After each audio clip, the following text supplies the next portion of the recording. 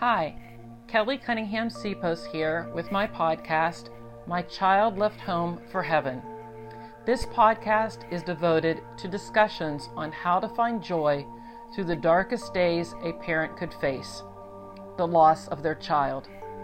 Join me as we dive into conversations on grief that many would avoid, but that myself as a grieving mother feel we need to discuss and share together to be able to heal and find joy again in this life.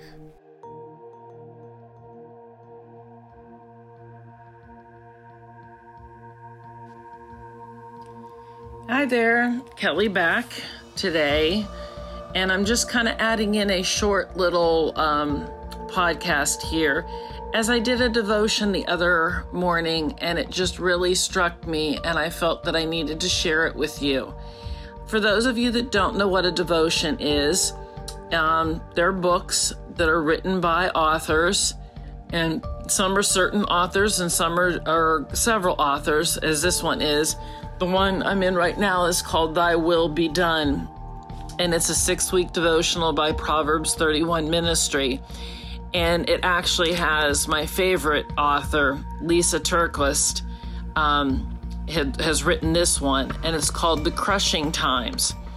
And I just felt that I needed to share it with you. And so just take a minute and open your heart and listen to this. We are hard pressed on every side, but not crushed, perplexed, but not in despair, persecuted, but not abandoned, struck down, but not destroyed. 2 Corinthians 4:8-9. No one wants to have their hearts crushed, but being wounded in deep places happen. Sometimes it just seems to be part of the rhythm of life.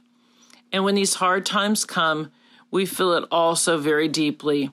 And we wonder if others have these hard moments. After all, we don't snap pictures of the crushing times and post them on Instagram. I don't use Instagram. I still use Facebook. Haven't learned Instagram yet. And I do post sad pictures. I post pictures of my girls. I post pictures of Emily.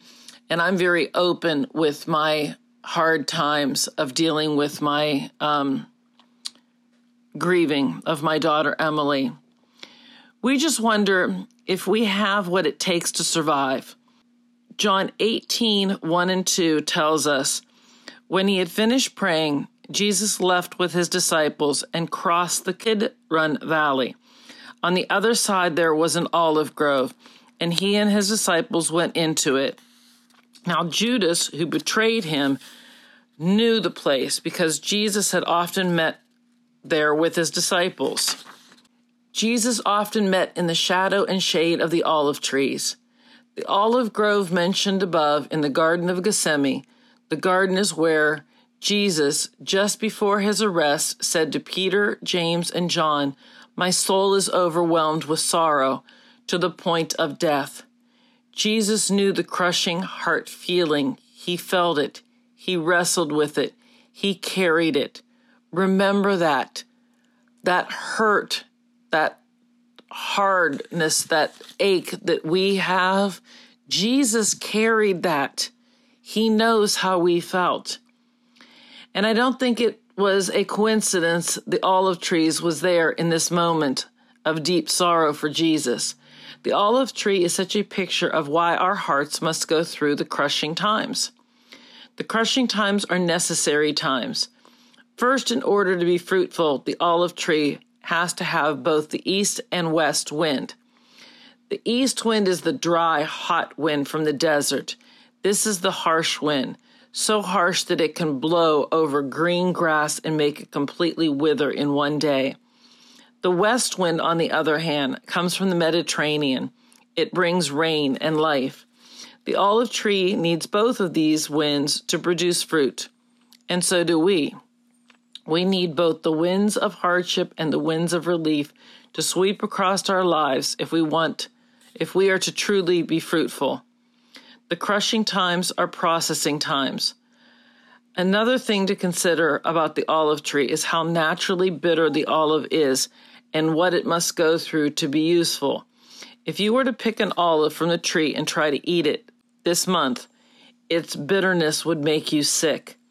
For the olive to be edible, it has to go through a lengthy process that includes washing, breaking, soaking, sometimes salting, and waiting some more.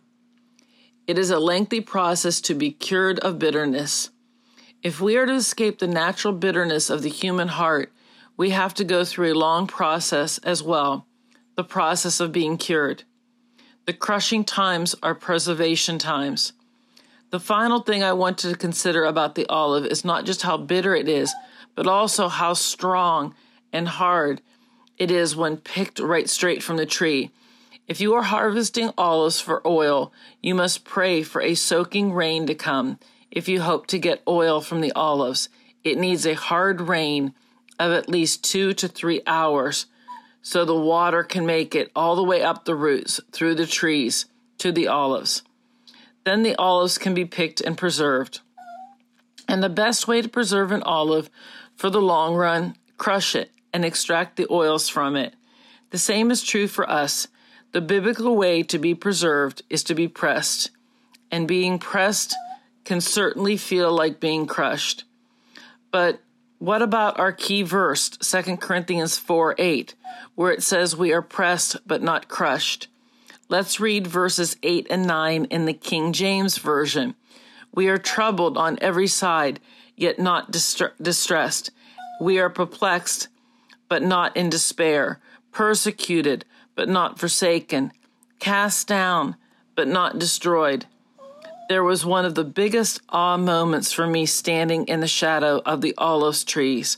Crushing isn't the olive's end. And I'm very excited as I get to go. It was supposed to be this last March, and then COVID-19 hit. And so it will be this next March to Jerusalem. So I will be able to stand under the olive trees and look at these. Crushing is the way of perseverance for the olive. It is also the way to get what's most valuable, the oil, out of the olive. Keeping this perspective is how we can be troubled on every side, yet not distressed, pressed to the point of being crushed, but not crushed and destroyed. But here's a thing I must remember as I think back about my time with my olive tree. When the sorrowful winds of the east blow, I forget they are necessary. When I'm being processed, I forget it's for the sake of ridding me of bitterness. And when I'm being crushed, I forget it's for the sake of my preservation. I forget all these things so easily. I wrestle and cry and honestly want to resist every bit of this. Oh, how I forget. Maybe God knew we all would forget. And so he created the olive tree. And then Lisa puts in here a reflect and a respond time. Are you going through a crushing time?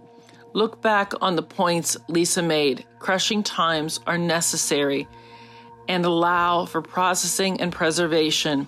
Write out how your situation may fall into one of these categories. And we all know what our crushing times are. So take a moment and write that out, or sit and just think about it.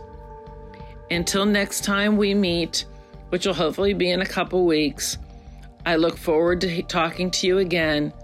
And I just, like I said, had to share this short devotional with you today. And I hope you enjoy listening to it as much as I enjoyed sharing it.